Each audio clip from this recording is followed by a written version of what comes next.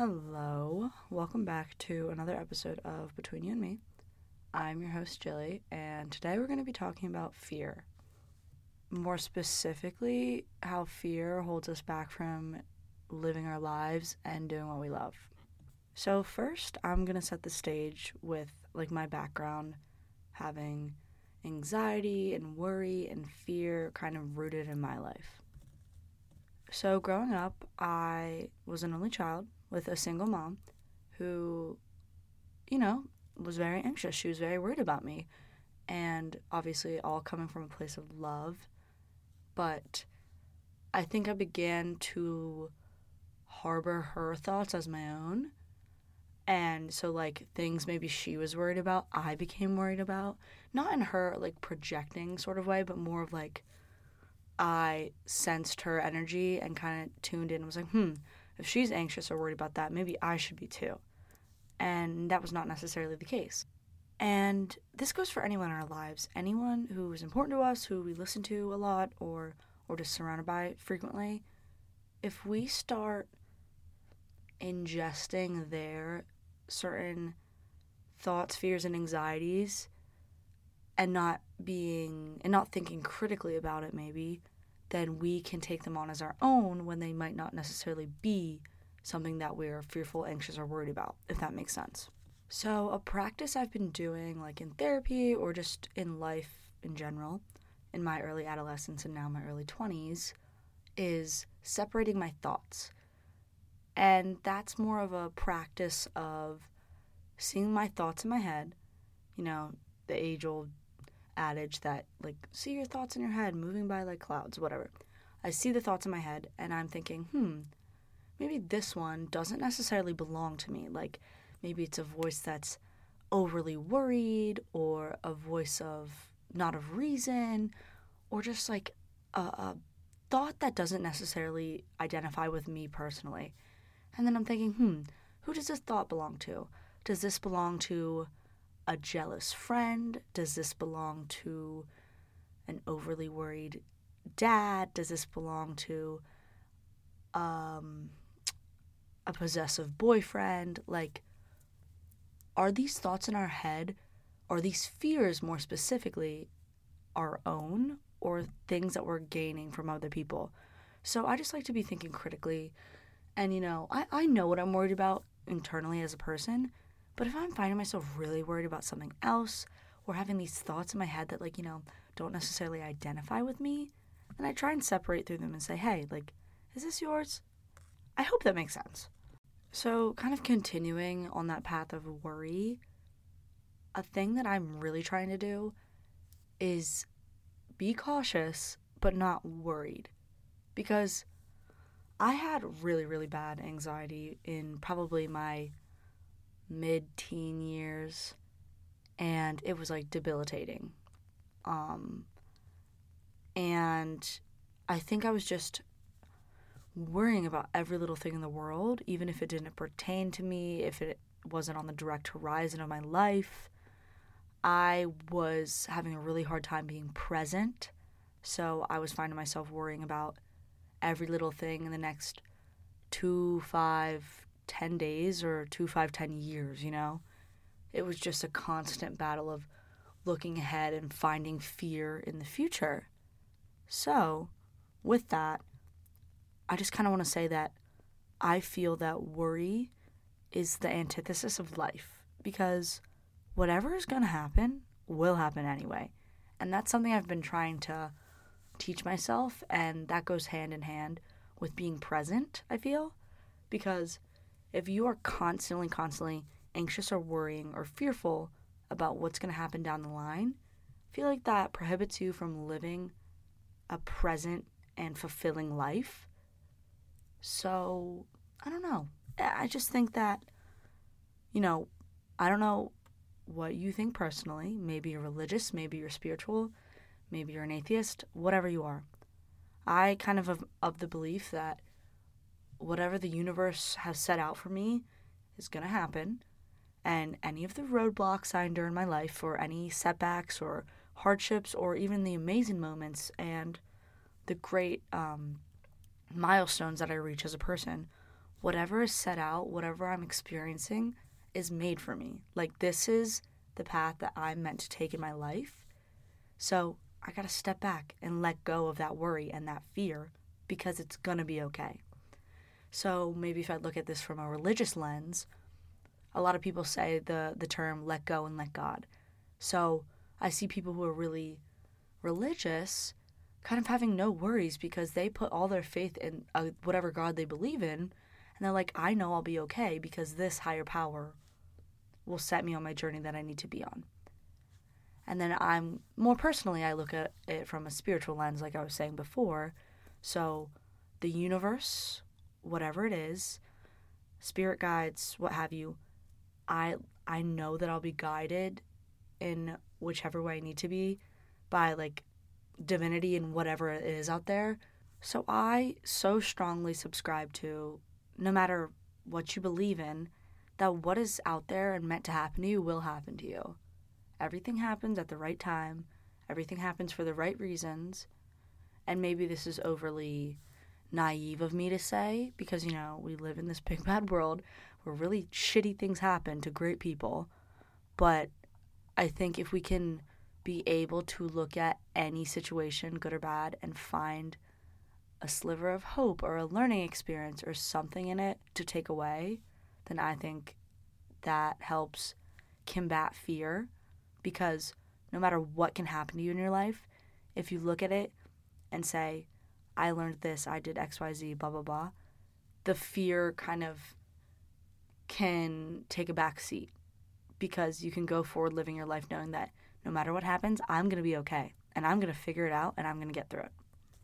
Another thing I wanted to discuss is the idea that we suffer more in our imagination than in reality.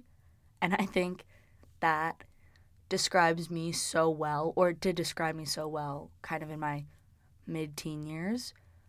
I would think up scenarios that would just be nonsensical, but they would have this like debilitating fear and hold over me because I would just ruminate and think so hard that I was like, oh, this is going to happen to me.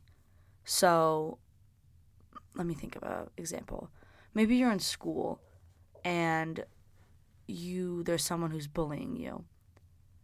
You are so worried about seeing them in the hallways or interacting with them that when you're going to bed at night and your mind is racing, you're thinking, oh my God, XYZ is going to say this to me tomorrow. And then you start thinking out scenarios and blah, blah, blah, blah, blah.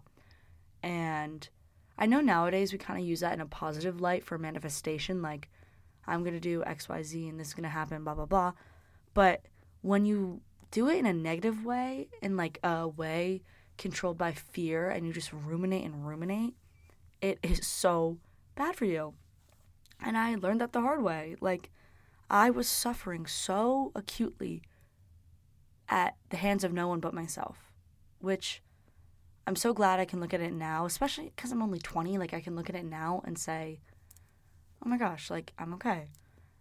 I got through that and I learned a really important lesson at a young age about fear and how we create these things for ourselves in our imagination, and it tends to control us and make us suffer for no reason. So I'm glad I know these things now, but it's not like I'm the preacher of it all. Like, I still worry about silly things. I still let myself suffer in my own head, more so than in reality sometimes, because that's the human nature. It's the human condition to think and do those things.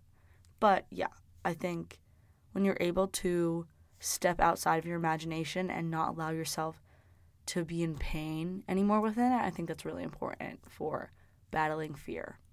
Because at the end of the day, these made-up anxieties can no longer dictate your life, and you kind of free yourself from these problems.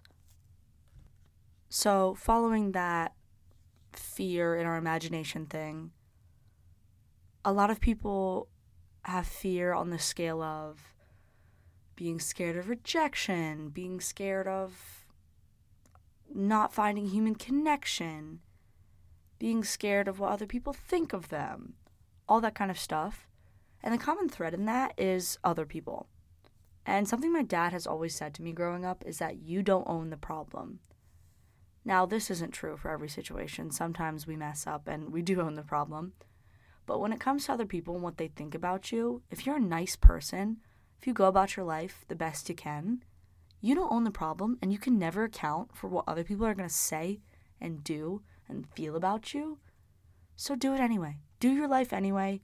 Live without fear anyways. Be the most unapologetic you, because you can't account for what other people are going to say. And it's not your concern. How other people feel about you has nothing to do with you. And once I started kind of living by that mantra, I found that I made like my truest friends because I wasn't trying to cater to any sort of friend group or personality style. And I let go of that fear, and I found, human connection with people that are like-minded or appreciate me, appreciate my humor, my wiseness, whatever. And I found other people that I can appreciate those qualities in too, because I let go of that fear of rejection, fear of how other people think about me. I'm going to end this podcast with talking about my biggest fear. And this is very, very tough for me because although it might seem like I've done a lot of work with this kind of stuff so far, this is something I just have hit a roadblock with. But I accept that, and I'm navigating it as best I can. So, I have an immense fear of death and dying. And I would go so far as to say it's a phobia, maybe.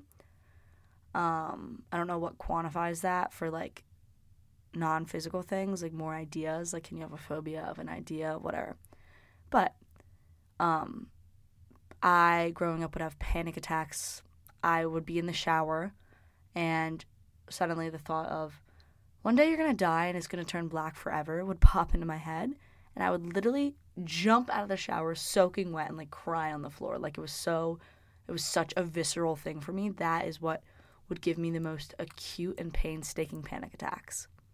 So I feel like there's a little bit of irony in the fear of dying, because maybe when we go out and do things, we're scared to do them. Like, if it's an adventure, like cliff jumping, or if it's traveling to another place, or getting on a plane, or something like that, we want to live, but it's ironic because we're scared of dying in the pursuit of wanting to live. I don't know if that makes sense, but I'm just trying to explore that dichotomy of living and dying, and, like, the irony and the fear of one thing leading to the prohibition of another. So, like, what I'm trying to say is being scared of dying keeps you back from living. But at the end of the day, you're going to die anyways. And that's just that. So I think my hardest thing is coming to terms with that, because I love living. I have such an immense fear of death because I want to live. There's so many things I want to do and see and say and find. Like, I have it all ahead of me. But I had this, like, this is going to sound so dumb, but I was having this crisis on my 20th birthday because I was like, how have I already lived 20 years? Like, I feel like I've just gained consciousness as a person. And I have such a trouble, like, trying to remember my childhood, and that's sad. Like, I feel like I have a bad memory, and, like, trying to remember certain things. Like, if you asked me to lay out a timeline from when I was, like, 5 to 10, I could tell you some things, but I could never, like, give it chronologically. I don't know if people can do that, but it's funny because I'll ask my mom things from her childhood, and she's like, yeah, I remember that. And I was like, should I be remembering that? Because that was only 10 years ago. But, yeah, so turning 20, I had this, like, meltdown because I was like, I'm 1 day, 1 year, whatever, closer to death. And I've gotten so much better with my thoughts surrounding death lately, but it got to a point when I was probably like 17, 18, I would constantly think about it, and it consumed me, and I could not live my life because I was so utterly powerless to these thoughts of dying and death. But I don't know. I think the one thing I am taking right now is just be scared and do it anyways. Don't let fear define your life. And even if you're struggling with something you're super fearful of, like I am with dying, I think there's ways to navigate it and get through it and ultimately come to terms with it. I think it's just up to us to find what works best and how we best can get through fear. All right, peeps, that's all I have for today. I feel like that was a deep ending, but I hope there was things to be gained from this entire podcast. I hope that you feel the fear and do it anyways. I hope you don't let things hold you back in life, and I hope you learn to use fear as a tool to push you in the direction of your dreams. Alrighty, I'll see you on the next one. Bye.